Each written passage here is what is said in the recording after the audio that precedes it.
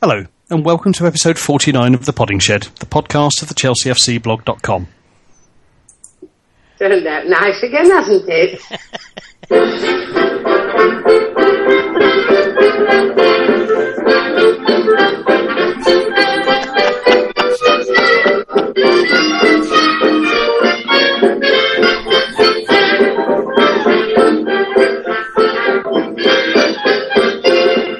Springtime, summer, autumn, winter, so the seasons go. Sometimes we get them all at once with a little rain It's turned out nice again. the sun for long.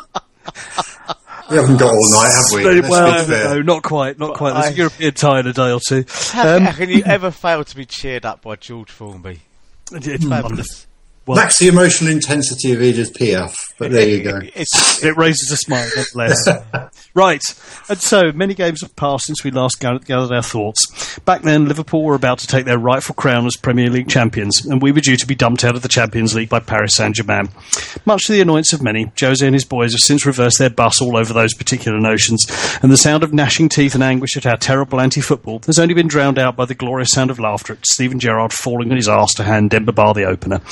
Joining me to ponder whether you can hear the howls of derision coming from the moral high ground from the comfort of your expertly parked bus, and Mark 25, who is Mark. Good evening. Dr. Blue Bio, who is Donal. Good evening. And if at any point I become a bit faint or start rambling over much, it's due to loss of blood because some point yesterday afternoon I was laughing so hard my arse fell off. And I'm having to do this obviously standing up. Quite. It's very tiring. There's no budget for cushions in the Podding Shed. No. And Grocer Jack, who is Tony. Bonsoir. Follow that. And so we begin by considering what is possibly our season in the Premier League in a nutshell. Yesterday's fantastic win up at Anfield and the loss of Mourinho's record-breaking unbeaten home record the week before against Sunderland. It really is our season in microcosm, a fantastic record against the closest contenders and then completely blowing it when we shouldn't do against those you wouldn't expect us to. Tone, your thoughts? This is the reason I love everything about Mourinho. We are a bizarre side at the moment, losing to Sunderland and Villa and Newcastle and God knows whoever else, and yet, pretty much wiping the floor with all before us at the top level. And yesterday's, it didn't get any sweeter than yesterday. I thought beating Man City twice was sweet. I thought stuffing one up Man United was sweet. I thought beating Arsenal 6-0 was sweet. Beating Tottenham 4-0 was beautiful, but yesterday there's just something joyous about it, isn't there? And it's made even more joyous by that howling outrage that's running round Merseyside at the moment from all but, of course, the blue side, who are sitting there probably having a jolly good belly laugh themselves. I do, sorry to interrupt, I do actually have an Evertonian supporting friend who has actually threatened to hire an open-top bus should Liverpool not win and just tour around the city celebrating. You see, and it's that kind of unparalleled sort of joy that fills the air, because there's this myth, isn't there, that Liverpool are everybody's second team. They may be the Liverpool reserves second team, but there's not many other people I know that think, oh yeah, wouldn't it be great to see them do it? And I just think it's been an absolute joy to see that yesterday. I personally, is it enough? I don't know, but it's certainly put the champagne on ice, hasn't it? And I think now open a door for City. I don't think it's going to do much for us particularly, but no, I don't think that's a particularly good metaphor. Putting the champagne on ice. I mean, you'd want to put the champagne on ice, wouldn't you?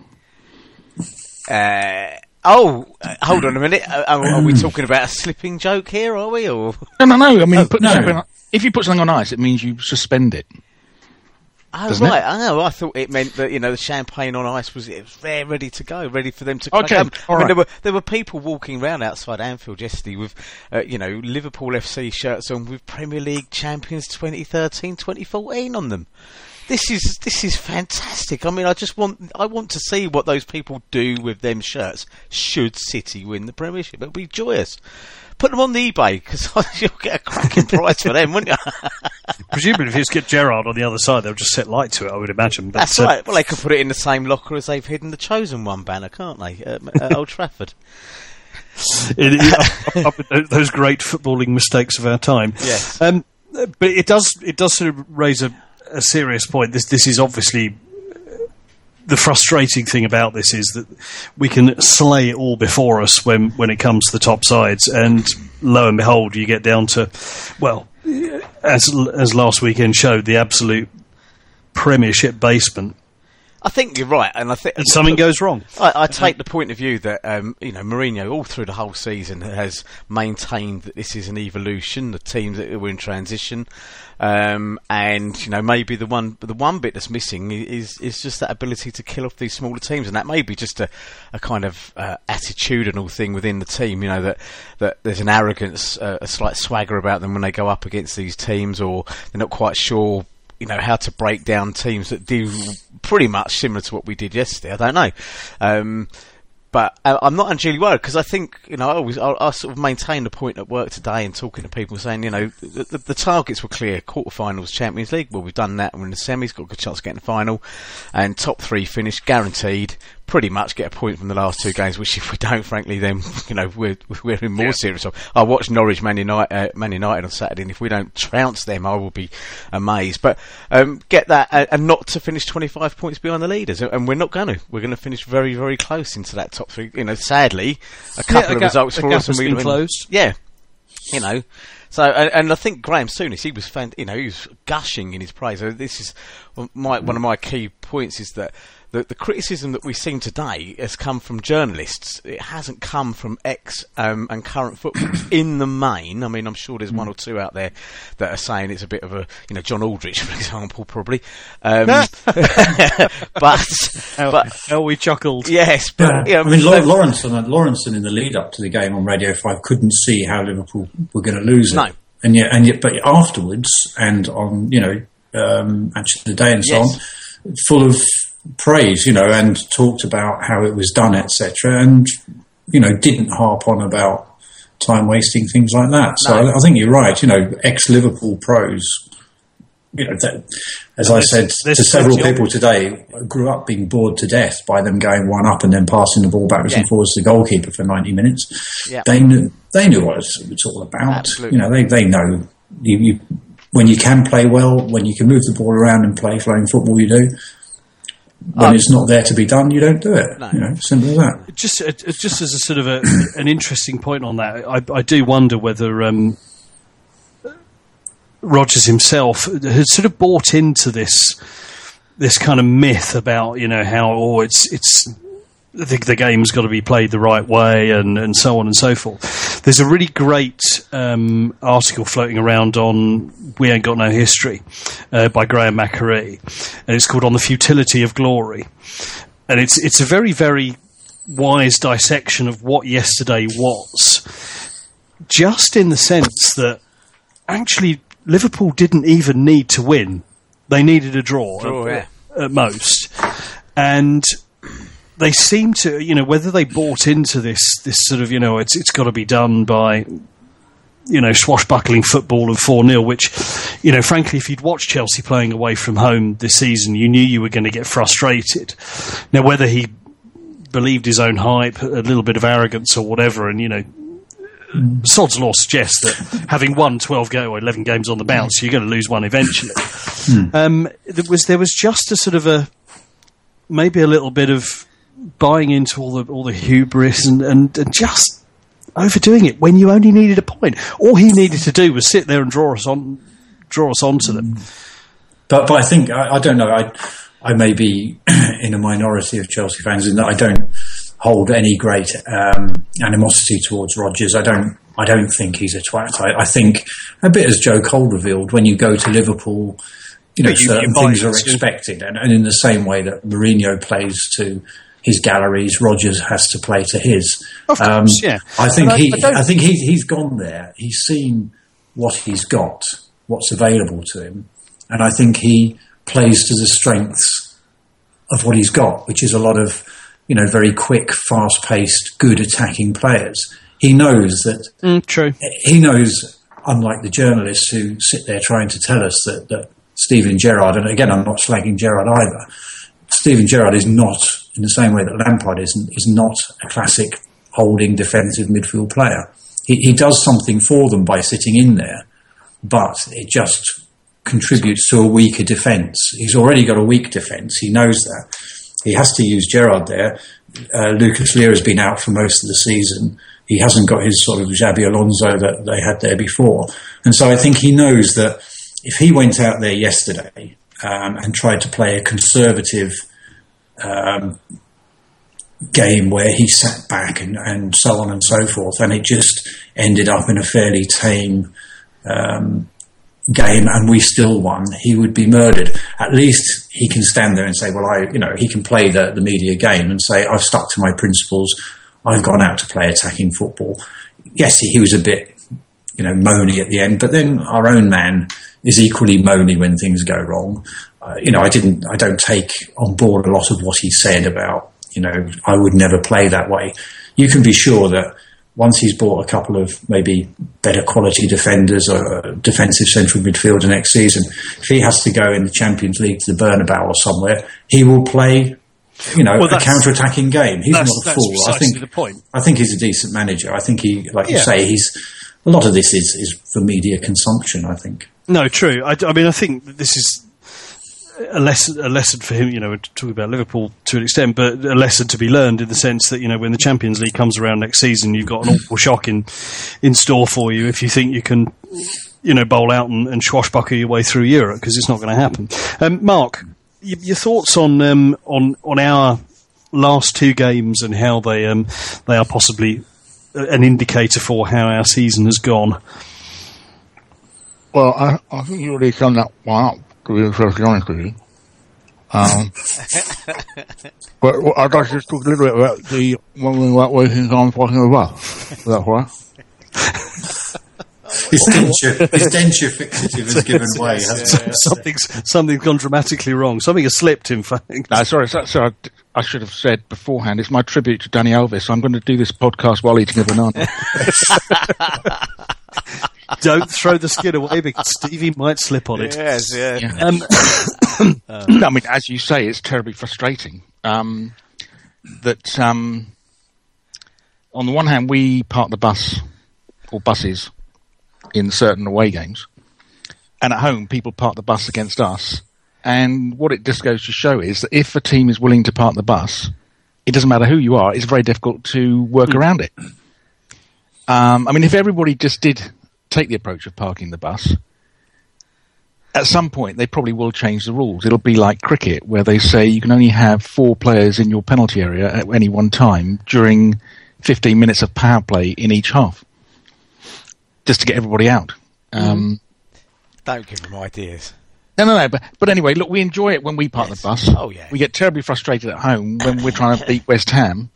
It just works both ways. But, that's what the game's all about. All these Liverpool fans moaning about it and our tactics, and also about the fact we were wasting time. All we were doing was working the system. Yeah. And I don't know how Liverpool fans can have anything against that, because they've been working the system for benefits for the last 50 years. So it's the way they live their life. I don't think we can't characterise a whole city in this way. I don't know. Well, some of them are different. Views of the individual don't necessarily reflect the views of the podcast. We have and I think we ought to keep our abuse of the team separate from our abuse of a whole. Okay, well, we'll have a separate urban conurbation. I thought that was a perfectly also, I think there should landed be a poll, actually. I think there could be a poll somewhere on who is the most effective non-signing your club has ever made. And it has to be Stevie G. It does. He will be in our Hall of Fame for non-signings. He Carling Cup own goal got us back in the game. When we were up there a couple of years ago trying to win the league, he did his back pass that put Drogba through to score. Yep. And then yesterday, his assist was absolutely fantastic. To see him spinning his feet, trying to get back up on his feet, which he did pretty well, to be honest. And I thought he was going to crunch into Bar to bring him down, but he would have been sent off, hopefully. He made a terrible mess of that. So he's been a terrific player for us, Stevie, and he hasn't cost us anything. It's a very valid point. I think it was interesting as he was trying to get up. The old legs it was like watching a dog trying to run on lino. When dogs try and corner, it was just the feet going and not really going anywhere. Yeah, it was a magnificent sight. It reminded me of Wile E. Coyote when he runs over the edge of the cliff and the roadrunner sits and his legs just spinning in it. Have you seen the Vine or the GIF that's doing the rounds where someone has taken just that moment where he's scrabbling and brought it all the way from the point where he starts to do it all the way down the pitch, tracking Bar, and Bar, they've drawn like a little black lead that goes around his neck. So it's like, have you not seen it? It's on Twitter. No, I wish I had. It's on Twitter. Loads of people are doing the rounds. You'll see it. And it's rather cruel because, harsh but fair. Yes. I mean, our own man slipped over against Sunderland. We had slippages against, with Arsenal against us and Tottenham. I mean, the slippage, is a theme that's running through the second half of this season. I have often wondered why there is this obsession with watering the pitches, and the players come out and they're not wearing studs anymore because they've got these groove things or whatever. And I do sometimes wonder. I mean, you see them watering. They were talking about it actually on rainy days though, when it's been pissing down with rain for 2 days, and they're still there. Out come the sprinklers. You're thinking, dear God, what is it? Football on ice next? Perhaps what they were saying yesterday was that most of these pitches, because a lot of they're half artificial. Yes. They're not what we think of as grass. Yeah, and apparently it's quite rock hard underneath. And I wonder whether this is going to contribute to more and more and more knee problems as players play more and more time on a very hard surface like that. But apparently there's nothing there underneath. There's no give, and therefore, in order to give them something to get the stud into, that they have to water it in order to just get that top surface. It's a long way from when I was a horticulturalist grade G1 back in the old days. But surely going of good to firm helps players like Suarez, I would have thought. But, This is what I like. You see, there's nothing can.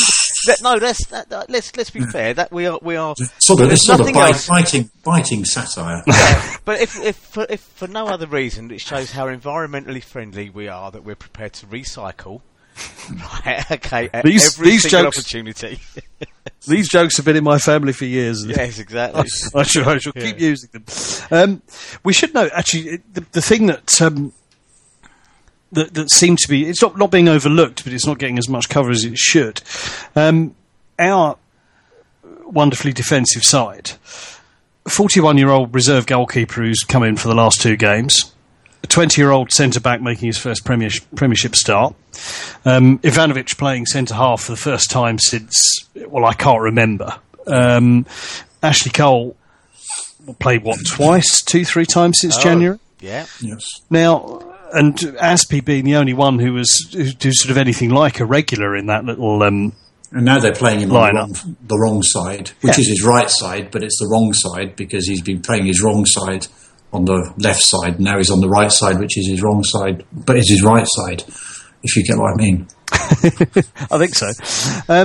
We should give them huge credit, and I also think one of the things that needs noting, and we are notably fans of the man on the Podding Shed, is Mikel's reintroduction over the last 2 games. We've played 2 sides who are top of the leagues in Spain and England respectively, with 3 strikers. Sturridge didn't play the whole game, who've scored 90 goals between them this season, and we've restricted them to 1 shot on target.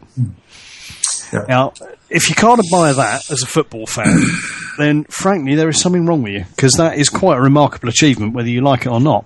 It has to be said that obviously this isn't the country that gave birth to Lord Wellesley, the Duke of Wellington. He was obviously born in Ireland, but of sort of Anglo-Irish stock rather than proper paddyism. It was the Duke of Wellington who famously, and a man who many people look to for leadership and so on and so forth, was the Duke of Wellington who famously, when asked about his strategy compared to that of Napoleon and his field marshals, said that while their strategy was a thing of beauty, beautiful harnesses made of leather and brass, whereas his, and we're talking Jose here now, were just made of rope. So there was Brendan with his beautiful harness made of leather and brass, and Jose with his old rope. He says, if theirs break, they're ruined. Whereas if mine breaks, I just tie another knot. Hey. And yesterday was all about just tying another knot, was it not?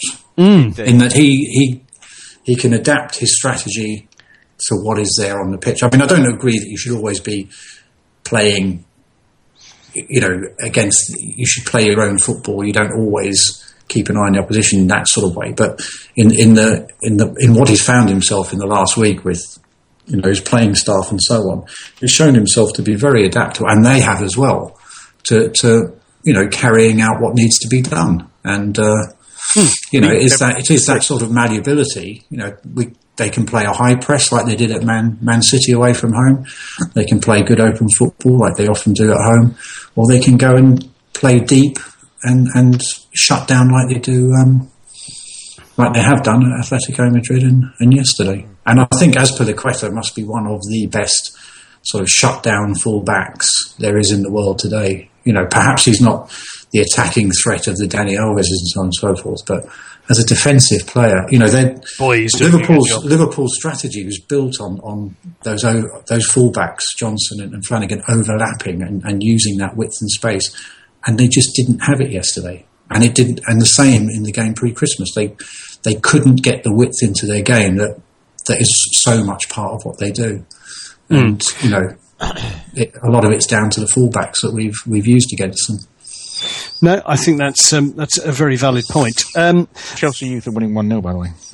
Splendid! I was just searching for an update. Do we know who got the goal? Jay Da Silva. Good lad. Never heard of him. He's the winger. He was getting in left-hand side. He was getting in behind them an awful lot when I was watching it earlier on. Lovely. Well, we'll obviously touch upon that later, but the second leg is at Stamford Bridge a week tonight, and tickets are still on sale, and at £5 a pop for adults, and I think £3 for senior citizens and kiddies and so forth. That's well worth a look. In terms of the Premier League, we have 2 games to go. We obviously have Norwich at home next week, and then back to or out to Cardiff for the final game of the season. Where do we think we're going to end up? I'm loath to try and predict anything for the simple reason that who knows what's going to happen. Liverpool and City obviously need for us to have any hope of snatching the title in the most unlikely circumstances. Both Liverpool and City need to slip up. I don't see that happening personally, but frankly, who knows? It's been an odd season, and there may well be more twists and turns to come. To, we'll go for predictions now. Where do you think we're going to end up? Third. Cool. Donald?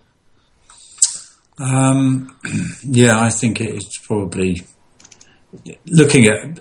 Yeah, I think third. I think that's fair. Mark? Yeah, I would agree with third. I mean, yesterday we played our easy game. We've got the tricky ones of Norwich home and Cardiff away. No, it's true. Well, based on our performance, they are the hard ones. And it's true. Yesterday, I never believed we were going to win the league.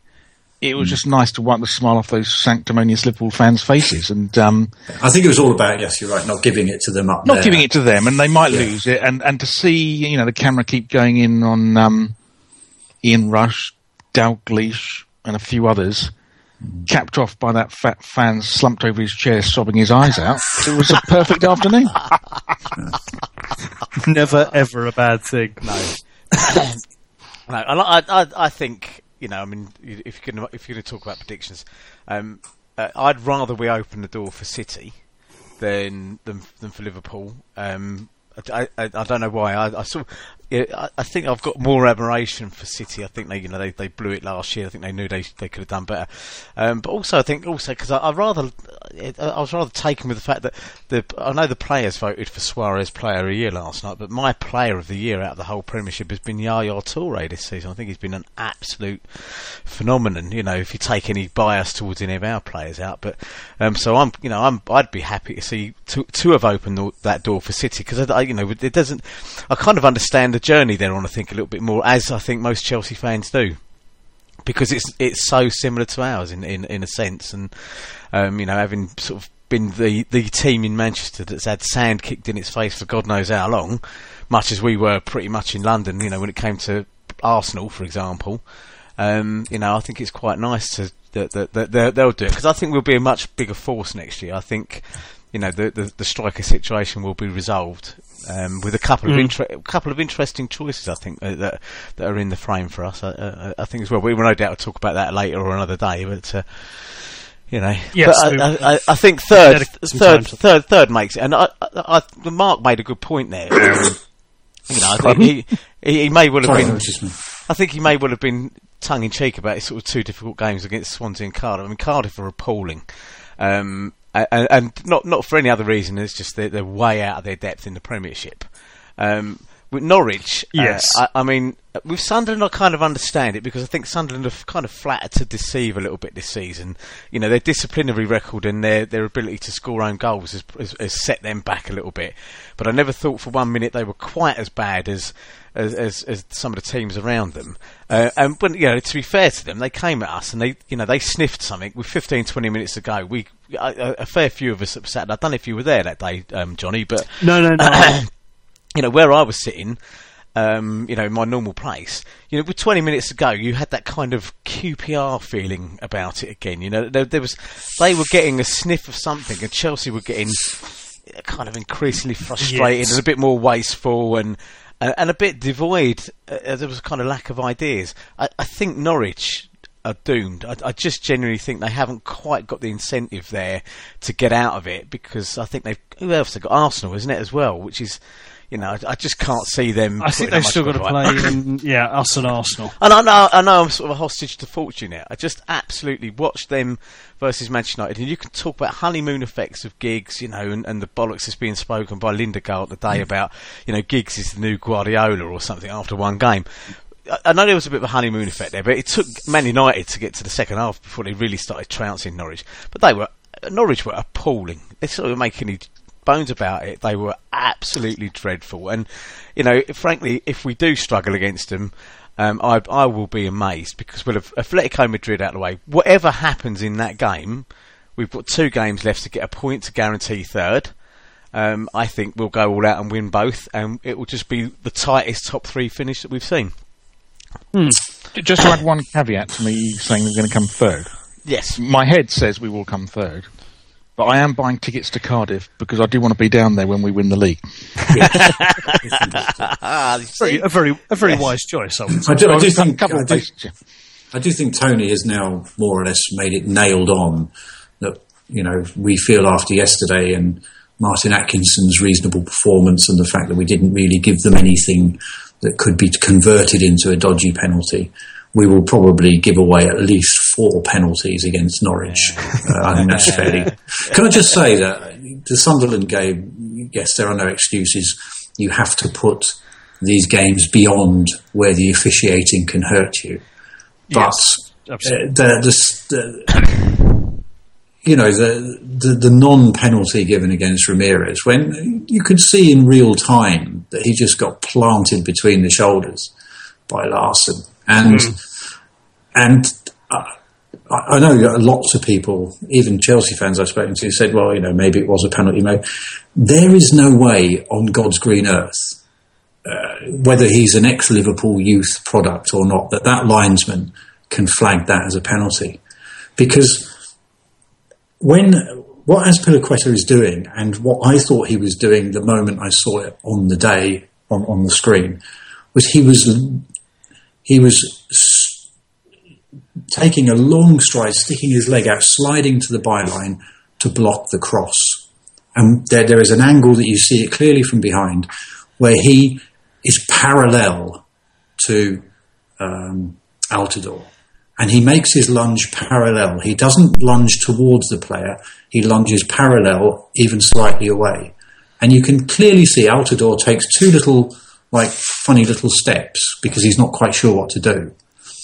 Azpilicueta thinks, if he's going to cross the ball, I'm going to block it. And you see him take these two little funny pigeon steps and then clearly plant his leg out of his stride pattern across and onto Azpilicueta. As soon as he goes off his stride pattern and plants his foot, whether he's actually, one, trying to just get a contact on a player who's sliding past him, or two, is trying to plant his foot because he's decided to check out and turn back and go the other way, doesn't really matter. Once he puts his foot away from the line of his stride, he is initiating the contact. And it's therefore never, ever a foul. It's not accidental. It's initiated by Altidore. And the fact that as soon as he hit the ground, he threw his two hands up suggests to me... Oh, he was looking for it, obviously. That he looked, in that split second, he looked, saw that the tackle wasn't coming in and planted his foot away offline. And as soon as he plants his foot away offline, he's initiating the contact. And if you're going to give penalties for that sort of thing, it's just going to be carnage. And in real time, I just thought, you can't give that. And of course, everyone says, oh, well, he's got to make a decision in, at the speed it's happening. But then they made a decision at the speed it's happening up the other end and didn't give a penalty. Yeah. I thought it's one of those, it happens to every team. It happens everywhere. But, of course. Yeah. But you cannot, at this level, in an important game like that, wipe out. I would, I don't want to sound like a whinging scouser that's been interviewed on Red Men TV after yesterday's game. If you haven't seen that, it's an absolute piece of gold dust, by the way. What's it called? It's Red Men TV. It was swilling around Twitter yesterday. If you jump onto Joe Tweed's or mine, you'll see it's been retweeted. But Joe Tweed's was the one who picked it out originally, and it's just a guy that we've basically people nicknamed him Goggles, I think, who's been interviewed by redmentv.com, I think it's called, after the game. They pride themselves on being an uncensored Liverpool TV station, and this guy is spitting bile like you've never seen before, and it's better than the Arsenal guy who thought he'd had a heart attack, but decided to stick with the game before, because he didn't want to go to, as Dan Levine said, a shit hospital in Chelsea or whatever. But this guy yesterday was incredible, and without going into the two, the fact that he said every single Chelsea fan, presumably women included, are rent boys, was just it's a well-known fact. It was magical, it was just fantastic. I would like to make the distinction that I haven't accused anyone of being a rent boy. I haven't sworn. I've merely pointed out that, for people to keep on repeating, even as just people like Jonathan Wilson, even today in an article which was completely unrelated to the Sunderland game, was talking about yesterday, talked about Azpilicueta having drawn the penalty or given away the penalty. Yeah. He didn't give away a penalty.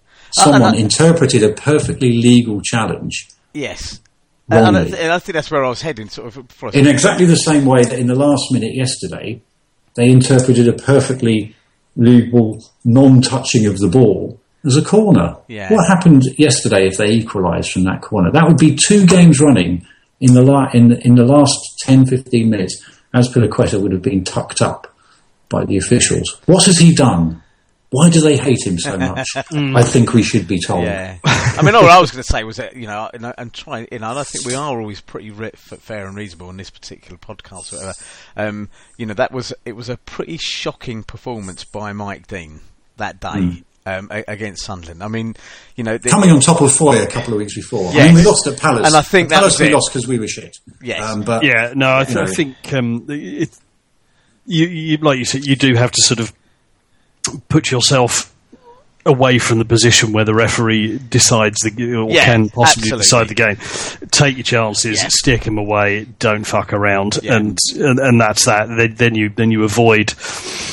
It's generally those those down in the bottom half and the purists who end up whinging about they played this kind of football and we didn't get this decision, that decision. Fuck it, just win your games. That's all you need to do. And that sort of goes on to the point I was making about Mourinho's evolution thing, and maybe that's something that's slowly being instilled in the players, and that maybe has been a weakness with us this season, because you remember the first time round, it was very rare that refereeing decisions outside of UEFA ones gave us that sort of tuck up, because generally we'd either gone a goal or two up and then basically shut the shop up and were beautifully controlling the game or whatever. And I think so it didn't become that much of as regular an issue as it seems this year. I mean, I do question the fact Mike Dean was prevented from refereeing an FA Cup final a few years ago. It might have been the Liverpool West Ham one, on the basis that he was from that area.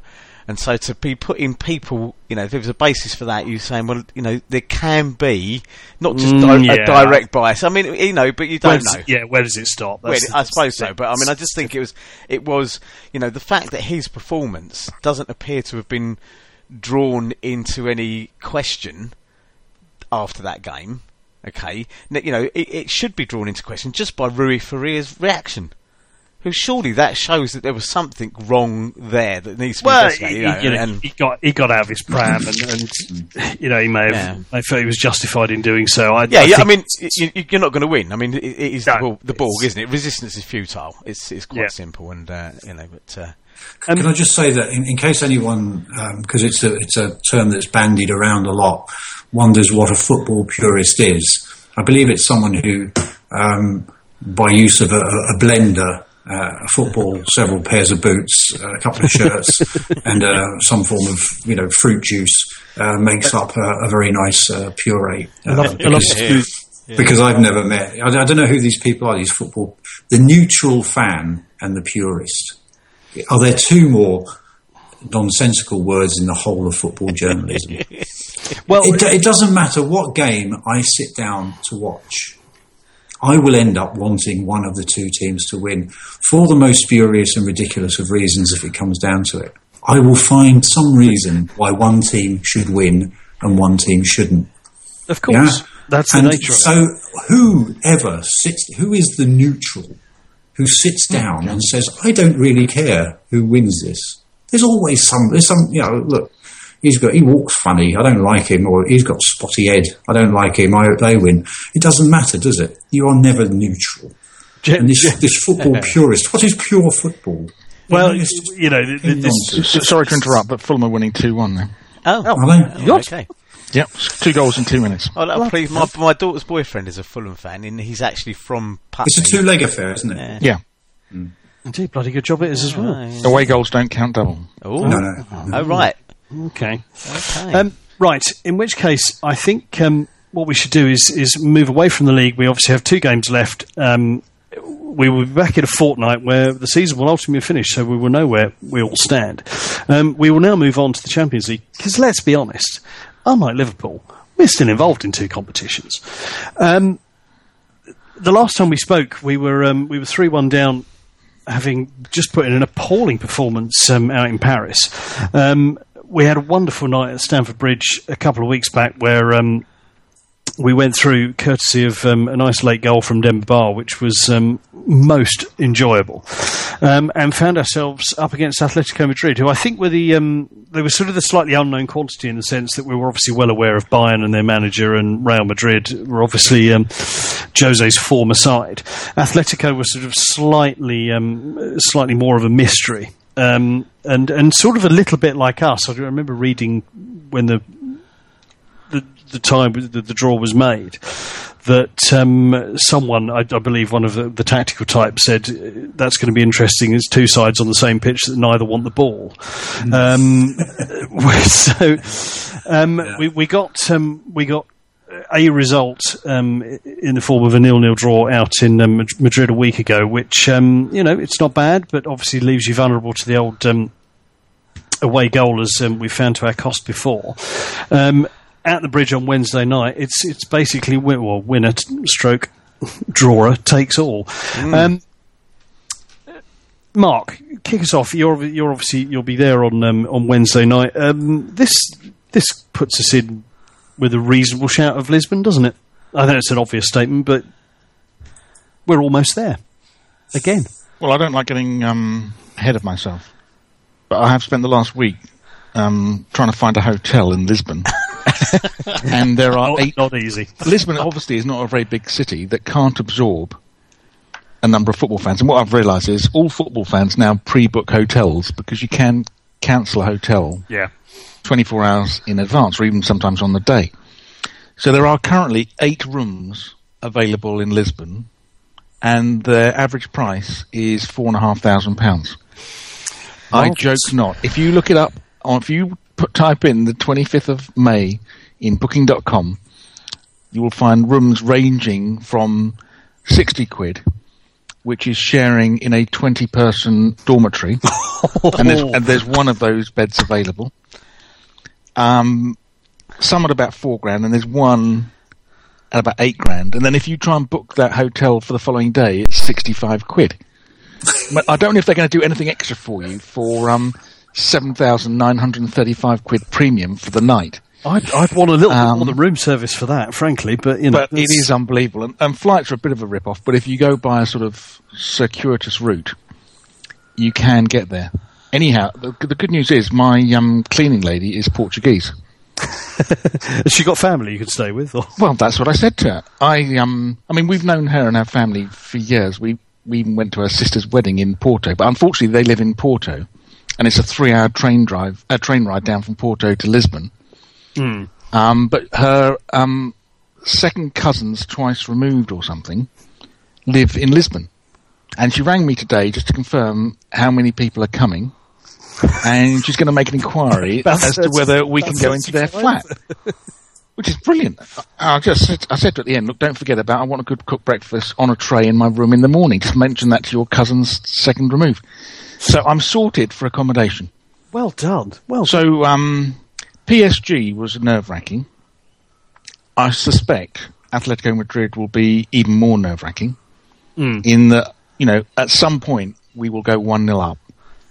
Probably a little bit too early for our comfort. And then we will spend the remainder of the game parking the bus, getting them wedged nicely just on the edge of the box, while we all sit there biting our fingernails, hoping that they don't score. Yep. I think that's about the size of it, don't you? Yeah. It's interesting. It will be. It's going to be intriguing to see how we set up. Atletico, I thought, were a very, very decent side. I don't know a huge amount about them. Obviously, Courtois, we obviously know. Diego Costa, we know because as the travelling faithful sung to him last week, we'll see you next year. And he gave a sort of a wry wave, so whether what we read into that is anyone's guess. But, yeah, Tone, listen, I'm rambling here. Tone, your thoughts? Over to you. Yeah, I'm going to stick my neck out here, and I think we will go absolutely crazy on Wednesday night, and I think we will try and do what we did to Barcelona in a kind of shock and awe tactic in Mourinho's first season. I think we won 4-2 in the end, didn't we? I seem to recall it 3-0. Now, I think Mourinho will look at them and he will say, "You're at home, right?" And he hasn't got a full squad, obviously, with JT marginal, but check out. And I think he may well just take the view that with Norwich and Cardiff left to play, and then a fairly sizable break until, is it May the 24th, I think, the final? Yeah. And obviously I'm on my Real Owl train that night doing my best impression of the Likely Lads, like fucking hiding from everybody, as you imagine. This is my father-in-law's 70th birthday treat. Right.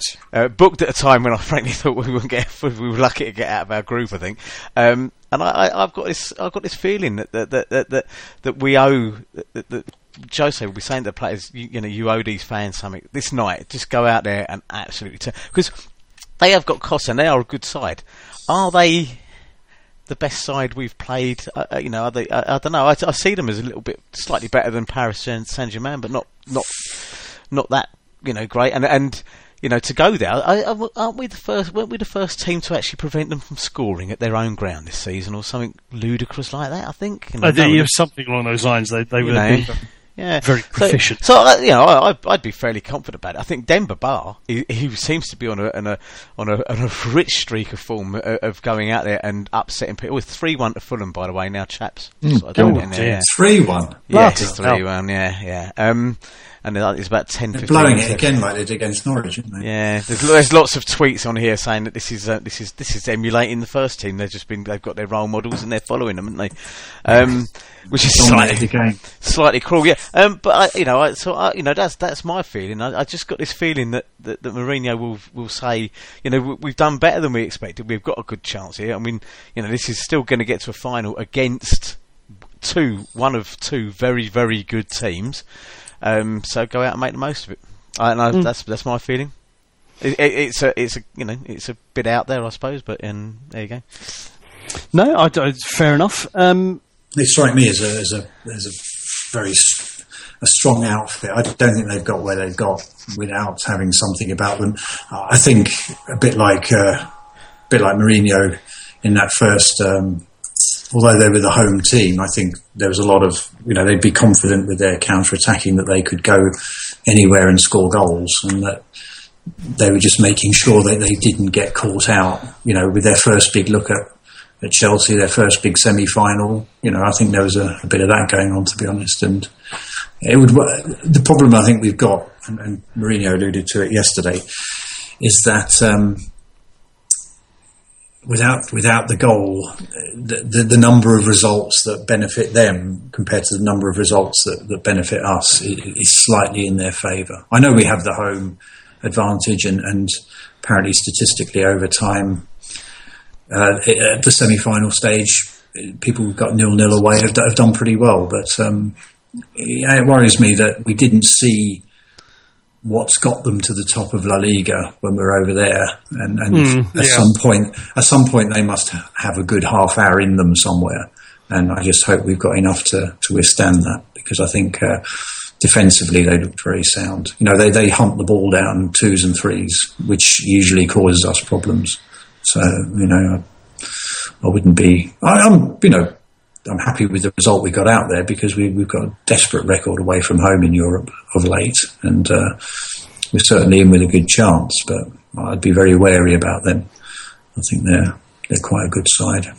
And can I just, on as we're discussing, trains and buses, on transportation related point, I think we ought to clear up that Jose Mourinho never ever referred to anyone parking the bus. When he talked about Tottenham those seasons ago, he said they brought the bus and left it on the pitch. We are talking about vehicle abandonment. There was, and it's important we make the distinction. If we are going to talk about Chelsea parking the bus, we are talking about someone who's taken the theory and the practical PCV test. They've got their licence and they're parking a rather big, long vehicle, whereas other people just come and leave the bus, possibly with the engine running, and run off. And I agree. Think it's important to make that distinction. Yes, yeah. But it's just these sort of things fall into football folklore, because I'm fairly sure that Ron Atkinson many years ago, and don't worry about where I'm going here, by the way, folks. There'll be no bad words here, but I'm fairly sure he meant to say early days. And his dentures fell out, or something quite happened, and he ended up with early doors, because we all know that it's a nonsensical. There is no such thing as an early door, unless somewhere along the line someone has invented a sort of door race. Which I can only see in sort of crafty raft races or whatever, but then they're called crafty rafts, they're not called doors. So that's just just a little bit more of that sort of nonsensical, and how football folklore creates these weird phrases. And I have to go back through my many episodes. My personal big Ron favourite, and there are many. We're digressing here, but and it's 3-2 to Fulham now. Oh, okay, well, good lads. My personal favourite, it was I think it was Fiorentina playing Arsenal when Batistuta was still prowling penalty boxes, and he clouted one which went just over the bar. And Big Ron's description of it was thus: "That was a cracker. It was rising and dipping at the same time." The laws of physics do nothing. No, absolutely. Well, there's a whole website, was an Irish website, dangerhere.com, that was actually founded on Wronglish, wasn't it? The study of Wronglish. But it's also worth noting that if we did park 2 buses yesterday, that was obviously on the premise that they would brick one and we'd drive off in the other. You know, that's, noted. You know, that was just careful logistics as far as I could see. So, all right, we'll end that particular point with a quick prediction. Predictions. Oh wait, well, are we all going to be smuggling ourselves into Mark's apartment in Lisbon? Yes or no? Well, I obviously won't be, because I'll be on a real owl train heading between Alton and Alresford, drinking. But were you able to do so? Would you be smuggling your way into Mark's apartment? No, I want an answer here, man. Come on. No, I would. And shall I tell you why? Because I've got a friend of mine who's got an apartment in Faro, and that's where he'll be going. As he goes off Chelsea Bob, and that's where he'll be travelling to the game from. That's quite a long... I've already researched that. That is quite a long way from Lisbon after the game. It is, but it's 3 hours drive, apparently, but this is a bloke who drove for something like 27 hours to get to Munich. So I think he'll probably look at a 3-hour drive as something he could probably sleep through. Yeah, you've got to think of the practicalities of extra time penalties, the celebrations with the trophy, blah, blah. Yeah. By the time you get out of the stadium in 1 hour ahead, actually they might be on the same time zone as us, 3 hours is too far. You've got to be in a cleaner's flat within 15 minutes. Just any cleaner. So on the basis of Mark's sublime estate agent talk there, then yes, I would. Donal. It's difficult. I mean, I couldn't see how we were going to win up there yesterday, and therefore spent the whole of the game in a church. As one does. I'm going to break the habit of a lifetime and be ridiculously optimistic and say that somehow we're going through on Wednesday, and that we will get to Lisbon. Don't ask me how we're going to do it. I believe so too. It's time to grip hands and contact the living, I think. But based on that, I will put some research into how much I can sublet rooms in this flat. That's compared to local rates for hotels. Yeah. So it's years since I've top and tailed. It'll be exciting. Yes. It's got to be more comfortable than the station, lying on the station concourse in Munich, that's for sure. Yeah, top and tailing, I sort of now think I might be hoping Atletico pull one back in the last 5 minutes. It's enough to put you off, isn't it? You'll be the bloke who leans over the barrier and grabs Mark Schwartz's shirt just as he's about to get to the ball and pulls him back. Yeah. Yeah. Right. We're a little bit of news. Obviously, we covered the Youth Cup final. Second leg is at the Bridge. Finally poised, by the sounds of it. So that's next Monday, the 5th, which is bank holiday. So, no excuse. You've got to go along. We would like to congratulate Eden Hazard on his Young Player of the Year award, the PFA Awards, last night, and he also made the Team of the Season along with Petr Cech and Gary Cahill. So well done to all concerned there. You'll be amazed. You'll be amazed to know, Johnny. Sorry to butt in. I keep doing this to you. You've got a well prepared script there, and I keep throwing you off balance. Carry on. But it will amaze you to know that one of the show's favourites and regulars, none other than young or old or even dead now, Edith Piaf, sang a song called, and I'll say it in French because then it will sound right, Edin Blues. Would you care to just hear a little... I do give us some laughs. Minuscule moment of that, just to celebrate at the age of 32 or whatever he is, and 30 million quid getting Young Player of the Year. Yeah. Sounds like Jim Clark. Whatever his name was. Roger Whittaker. No, not that. Voilà pleine qui s'étend à l'est de Santa Lucia. And if you have the privilege of meeting Edin at any point, he'll probably translate that for you, because I'll get it if I can. An educated there you go. chap, I'm sure. Edith Piaf and Edin Blues. We're really struggling now because we're going to run out of Edith Piaf tunes to play right up until the end of the season, but I'll keep working on it. Do endeavour to carry on. Yes, I mean, apparently... I'll crack this joke now. The moment may have gone. Apparently, Luis Suarez won the top award, with rumours that Thomas Callis took it off him soon afterwards. Rosie unconfirmed. In that case, we will be back for the final Podding Shed of the season in a fortnight. If you do like what you've heard here, then do visit www.chelseafcblog.com or indeed iTunes Digital Emporia, where you can fill your boots and all this sort of stuff. There's another 48 episodes of it, and it's all wonderful, obviously. So, yeah, back in a fortnight. Who knows what we may be talking about? Gents, it's been a pleasure as always. Good night. Good night. Bonsoir. Good night.